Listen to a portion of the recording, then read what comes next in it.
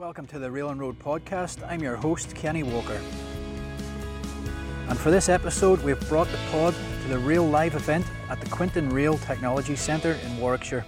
There are over 170 exhibitors and live demonstrations across 2 days covering every element of the railway, from rolling stock to plant and signalling equipment, freight to tactical displays by British Transport Police. We've spoken to a number of rail industry professionals across the 2 days, and first up is Nigel Harris, who told us a little bit more about the event. Well, the biggest challenge this year was the will we, won't we be able to run it, which only really resolved itself about 3 months ago. And that had to be our call and our risk, according to what procedures were in place to manage events of this kind. And so we worked very closely with the relevant government departments on what we could and couldn't do in terms of restrictions, and with the local authorities who manage the events at ground level on what you actually do. And there were endless meetings with them about this, hand sanitizer, how the stands would be set up. Because it's such a big site, that was very much in our favour, but it still wasn't easy. But we managed to, find our way through it and decided that we were going to go ahead. And we had a slightly nervous moment yesterday when we got a message here that there was a visitor to see Chris Lester, the events director. He was the environmental officer for the local authority, environmental health. And he saw Chris and said, "Look, I've been here for a couple of hours pottering about, looking at all the what you show." He said, "And I just have to say, I'm very impressed." He said, "It's not easy to keep those sort of procedures in place." He said, "And you've done really well." He said, "I've got a couple of points I can offer a bit of advice on fine-tuning them." But obviously we were sticking with the first bit of that statement and all mopped our brows in relief, sure. Which is a real tribute to the people you can hear in the background here, who are our team who organised the event. They have absolutely played a blinder, because it's always difficult to organise this event, but this year at hyper speed in 3 months it's been extremely difficult. Speaking of speed, Nigel, the transport to the event itself, that was brought about very quickly, wasn't it? Well, we were not happy with the idea of bringing people to a rail event by coach, by bus. Great Western a few months ago, Mark Hopwood, suggested it was his idea, because we'd run a special training from Paddington previous years a couple of times a day. Okay. And he said, "Look, why don't I run 4 shuttles in a day from Worcester?" And if you imagine, Worcester is at the centre of literally a big capital X, connecting all 4 corners of the country. So, for example, you could have got on a train early in the morning in Newcastle or York, changed once at Worcester and come straight into this show. And that applied from London, from the southwest and from the northwest. So we absolutely will do that. We had it all set up, and then we had the Hitachi fleet cracks issues, which just torpedoed their plans and put their fleet under such pressure that they couldn't do that. So hi and well done, Nigel. Thank you. That they couldn't do it. So we looked at using the Stadler Metro Electric Liverpool tram to do that, and that was very ambitious because it needed charging, and it's not yet approved for full passenger use. So we talked to HMRI and everybody else, and that foundered because the unions have had a concern about it wasn't fully approved in carrying passengers. All understandable stuff. And every now and then you come across a project where you suddenly realise it's not meant to be. So we actually stood it down and we said we're going to have to go with the buses. And then a week ago, last Saturday, so less than a fortnight ago in other words, Adrian Shooter rang me at home on Saturday night and said, "Look, I've just become aware of your predicament." He said, "I've 1 train left on site which we're due to deliver to Transport for Wales fairly soon. Okay. If Network Rail would play ball and could get a little temporary platform done, as they've once done before at Honeybourne, we could use that. I think Transport for Wales will give their permission." Now that could take months in a previous railway life. So there's Viva Rail, there's QRTC here, there was Network Rail, there's ROG, there's SLC, all these different things. We had it sorted in 72 hours. Everybody agreed to it. Transport for Wales saw the benefits of their train coming to the rescue at the last minute, and they've done very well out of the PR. So well done them.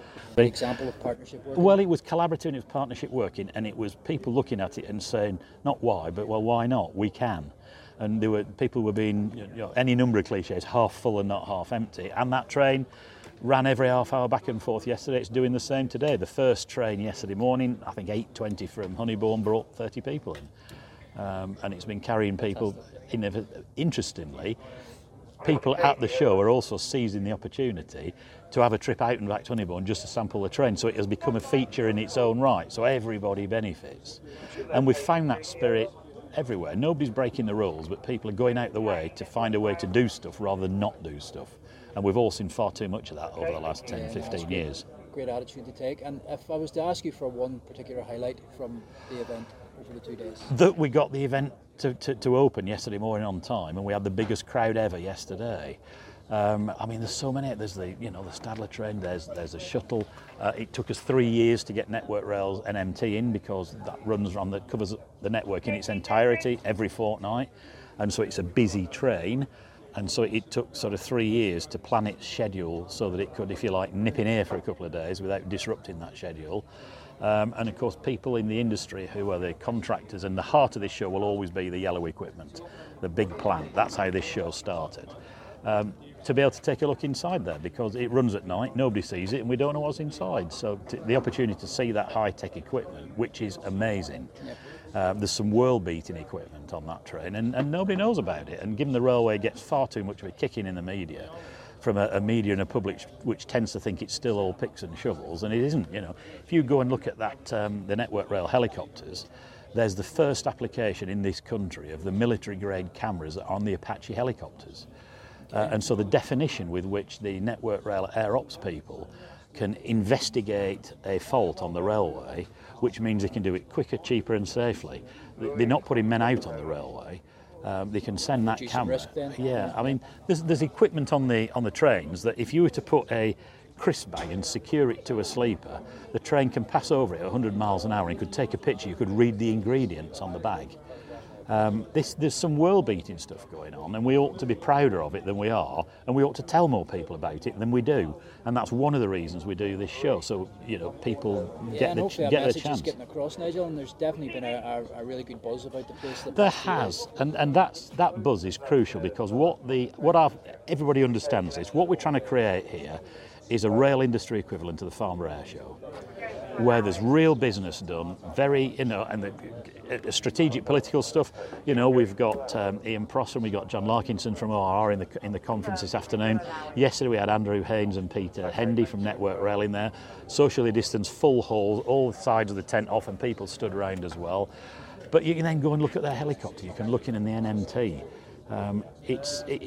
Buzz is the right word, and we intend to keep building that, and we're very grateful for all the people, including ORR, who commit to coming here, because we need all the key industry players to be pleased and proud to come and sort of show the world what they do. No, thanks very much, Nigel. It's been good to be part of this. I appreciate your time. Not at all. It's a pleasure to fly. It's a great privilege working in and alongside what's probably the finest industry in the world. We invented trains and railways, and we ought to be prouder of them than we are, and this is our way of doing our bit. We heard earlier from Nigel Harris, managing editor of Rail Magazine, about the Network Rail measurement train and how it's taken 3 years for it to get onto site at the Rail Live event. So we've got Mike Black here from Network Rail to tell us a little bit more. Got a number of things it does.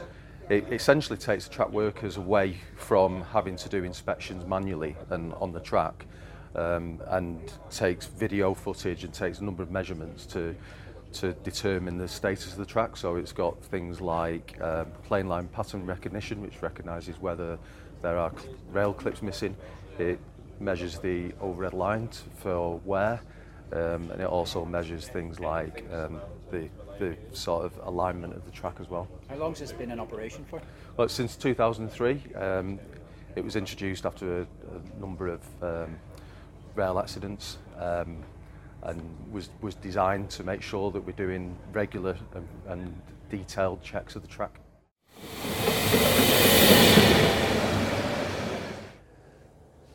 Okay, so we're here at the site where GB Rail Freight and ORR have honoured the last Royal Engineer Officer to be appointed Her Majesty's Railway Inspector, Major John Points, by naming a freight locomotive after him. And we're absolutely delighted the support from GBRF and indeed from the ORR. Now, what is key about John was that, of course, he was the last Royal Engineer member of Her Majesty's Railway Inspectorate. a tradition going back to 1840. And of course, by the time he finished in 89 in the army and then went into the inspectorate, of course, he then effectively became the last of a long and inspirational line of sappers. GB Rail Freight's 66764 will now take the name of the former inspector who died in November 2020, aged 82. Right, we're now going to move on to the unveiling itself.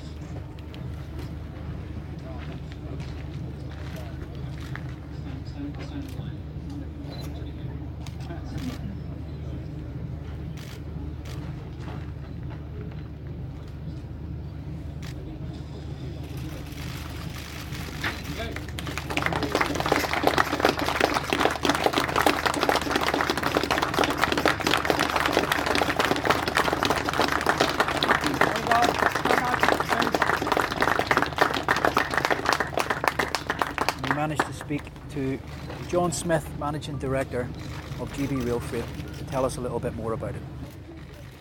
It's brilliant. You'll see together behind me we've got another locomotive named Chinook as well, so we've got a long relationship with the armed forces. We had great fun when we did the naming with Chinook because we took the loco in on a low loader to Odeon where they're based out of. So it was Nigel Harris of Rail Magazine that asked me if we'd set this thing up, and we were only too pleased to do so. And it kind of links in. There is a commercial side to it as well because we haul the MOD traffic around the UK, and we're very keen to grow that, get it off the road and get it onto rail. We also spoke to Steve Davis and Ian Prosser, who shared some of their memories and thoughts on Major John points. Well, I knew John well from army days, and in particular we would get together and talk railways. In fact, we sought each other out and bumped into each other in Berlin on one occasion, which was quite. When we realised who each other was, it was straight to the local bar, and it was great fun. But he was. I don't use the word flippantly, but he was a legend in railway terms. Not least because of the symbolism of him being the final sapper engineer, Royal Engineer within HMRI. But he was a great guy, and I thought Ian's words, were really crucial. He was an encyclopedia of railways, and it was just extraordinary. And all right, we've got some fantastic people working in the railway industry, but I think it was right that John's been singled out for this signal honour. And for me, that's why when I was asked to pull together a military component for this, I didn't need asking twice. Oh, absolutely. Having met John a few times and sat down with him, particularly as I mentioned in my little talk about going through our page-by-page book that we produced across the history of HMRI, which is over 180 years now, he knew a great deal, and he was able to correct even people like Nigel Harris and David Key, who have got a lot of knowledge as well. And of course my part of that was the modern piece of the book. So his charm and wit was something that you rarely find, and how he could sort of tell you off in a very nice and polite way. At the show, a number of people heard from Nick Millington, Network Rail's Director of Workforce Safety Task Force, which has been formed to target track worker safety. Back in 2019, the Office of Rail and Road issued Network Rail with 2 improvement notices in this area. Improving track worker safety and removing unassisted lookout warning is a key priority for the regulator. We caught up with Nick, and here's what he had to say on the task force. The Safety Task Force programme, over 200 people employed on it, but indirectly everyone in Network Rail is employed on it. We are systematically removing risk, and we will see the end of lookout working because that is the highest risk. We will see the end of LOWs working because that is also very high risk along with lookouts. We are protecting line blockages, we are getting sufficient T3 possessions, and we are restructuring our maintenance plan so it's more effective and aligned with safer access. We can do this. There are lots of fear narratives against what we're doing, and with the benefit of data, support, and not backing off a problem, we can support teams through this change, and that's what we've done so far. So lookout working is now 90% down.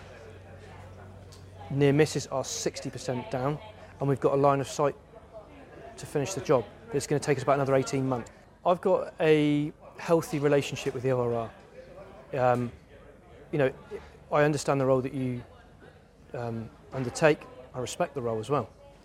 And also, I understand how complicated it is to maintain and operate a railway safely. We all know what we want to do, and you could let the legal side of things get in the way if you choose to, but I've chosen not to. And it's important that we all understand where the risk is, and we all understand about risk transfer, and we walk together to a much safer place. And I think, you know, certainly in the dialogue that I've had with the regional inspectors and the national inspectors, and also Ian, you know, I couldn't ask for any more help really. There's some natural scepticism because this has been tried before and it didn't work. Yeah, and I'm trying to ensure that I'm taking those reservations seriously, providing tangible evidence as we get through the plan that we are doing this properly. I'm personally committed to it. I think people who've heard me on stage have heard me, the passion I've got on it. I know that Tyler, I know that Gareth and Spike, and John Wright, and I could go with other names, those deaths were unnecessary.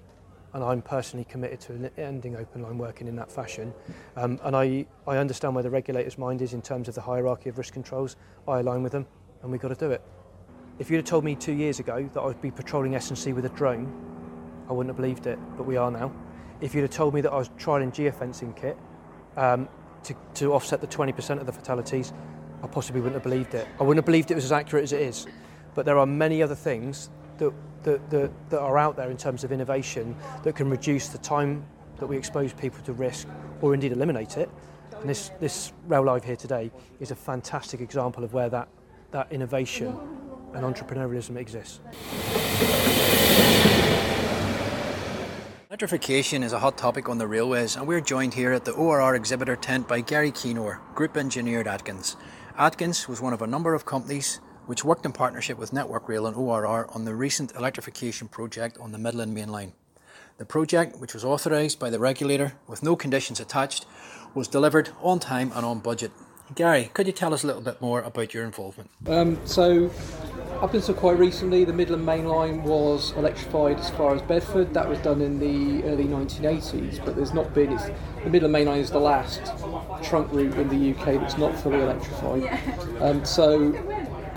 What we would call key output 1 of Midland Main Line electrification is Bedford to Kettering and then on to Corby. So we at Atkins were the designer for that. We were working with Scottish Power Lines, SPL, who are here on site. I've just bumped into Simon Skinner's side. So they were doing the construction and we did the design. So we were working for them as part of a design and build consortium, and that worked really well actually, because electrifying a live railway is really hard. It's a hard thing to do because you have to do it without disrupting the existing train service, and you have to work within those small access periods that you get. So as designers, we can't just sort of design it in isolation. We have to talk to the installers and find out how they want to build it, and our design will be heavily influenced by how they are actually going to go about and construct it. So we did the full detailed design all the way to what we call approved for construction drawings, which is the drawings that go out to site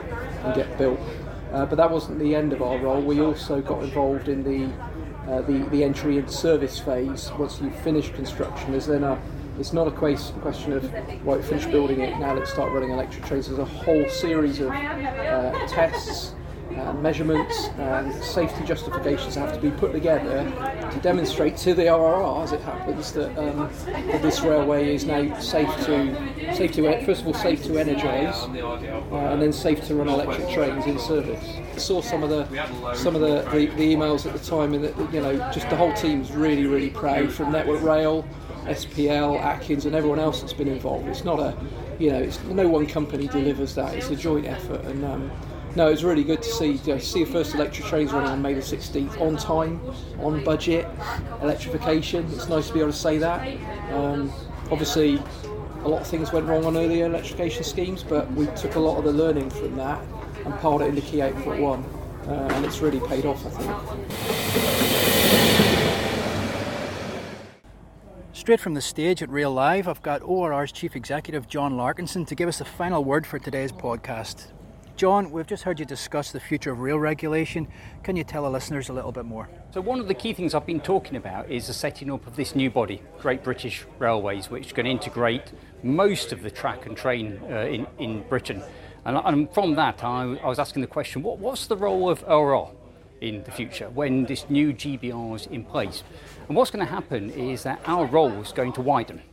So we will have oversight of the whole of GBR's work, whether that's infrastructure, whether it's operations. So we need to prepare for that world when our role is going to change and our role is going to broaden over time. Thanks, John. And that brings us to a close from Rail Live. We hope you've enjoyed this episode. Thanks for listening, and until next time, goodbye.